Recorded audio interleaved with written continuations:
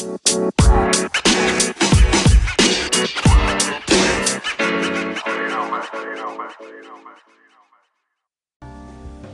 going on, Case Catholic Radio family? I want to start this episode by giving a quick apology. I'm sorry to those who have been waiting a couple of extra days for this episode. It's been a really crazy week in Newman, and we finished off the week with our Seekers Retreat, which was, a crazy end to the weekend, and the week was filled with great things, but it didn't leave enough time to record this podcast, even though it was already written. So with that said, I want to continue.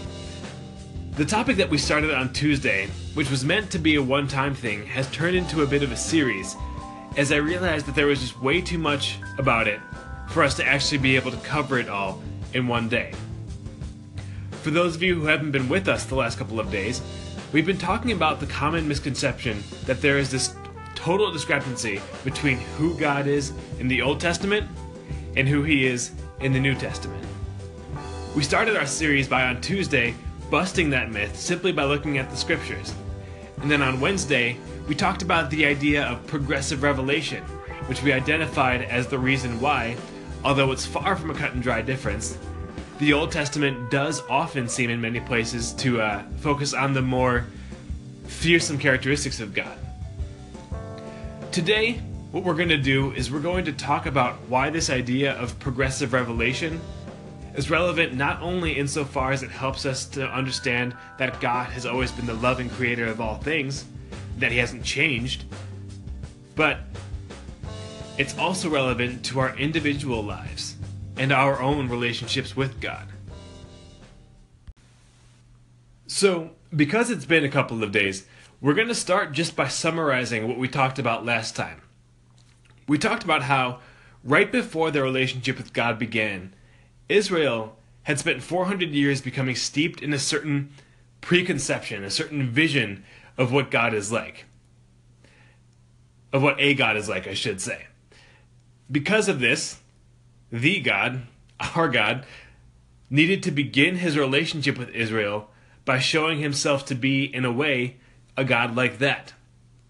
Then, as He formed them as a people throughout the next 1,000 years or so, He gradually started to show them who He was in His innermost nature, so that when He ultimately became man to reveal Himself to us fully, we would have been ready for it. We would have been ready for that revelation. I think it's fairly clear how this notion of progressive revelation is relevant to us as a people of God, as a community, but how is it relevant to our individual lives and our individual relationships with God? Well, one of my favorite aspects of reading the Old Testament is because it takes place over the course of millennia and focuses on the last millennium before Christ was born. It really gives you insight into how God works in time. When you sit with the ancient scriptures, you begin to see patterns, God's personality in the manner of speaking. And the pattern I see in His relationship with Israel, which plays out over thousands of years, plays out in a smaller form in every human lifetime. Your faith journey is the story of God progressively revealing Himself to you. Just like with Israel, when God first broke into your life, He didn't ignore who you were. He didn't just pop in and say, "Hey, I'm God. This is who I am. Take me or leave me." No. Deeply knowing who you were, He approached you, and in the first weeks, months, years of your openness to Him, which you still may be in, He showed you those parts of Himself that satisfied the desires you had at that time. If you're like me, you have some friends, some close friends, who you wouldn't necessarily describe as men and women of virtue. And yet, when you sit and talk with them about their relationships with God, they are men and women who feel deeply loved and deeply connected to the Lord. This shouldn't be a surprise to us because they are likely in this first and honestly beautiful stage of God's relationship with them, of God's revealing Himself to them.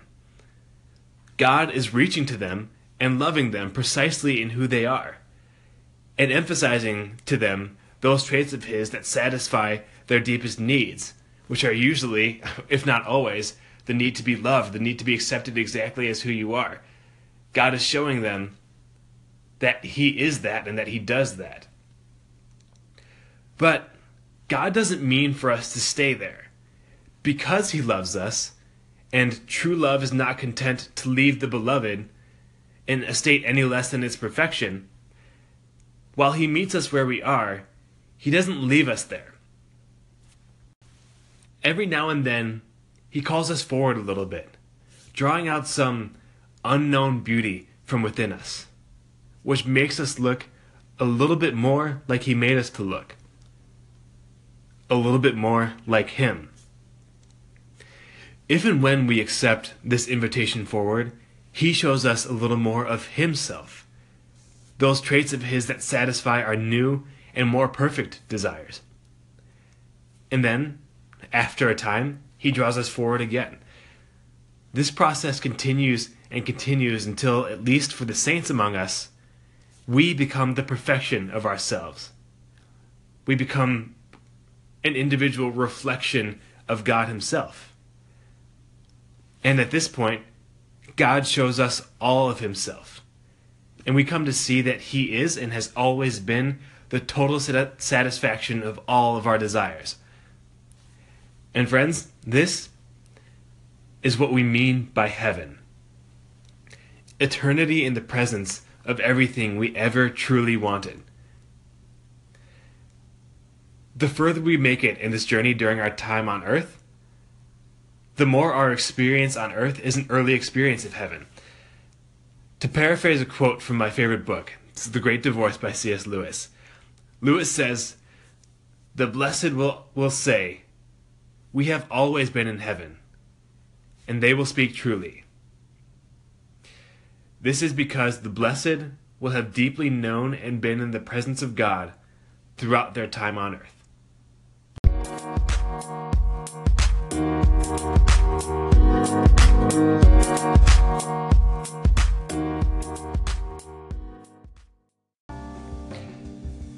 Well, that's all that we've got for you guys on this series of A God Beyond Change. I really hope that y'all enjoyed these last couple of episodes and that you'll learn something that you didn't know. Now, just a little bit of a forewarning. It might be a couple of days before we get our next episode out. Like I said, last week was a really crazy week and we're all caught up in what we've got written, so it might take us a little bit of time to get back rolling again. So expect another episode by Monday, but we might get one out before then. But I'm just throwing this out there. If you hit that subscribe button on your way out, it'll pop right up on your phone as soon as it's posted, so you won't even need to wait for news. Until then, y'all, remember, you can do all things through Christ who strengthens you. Peace!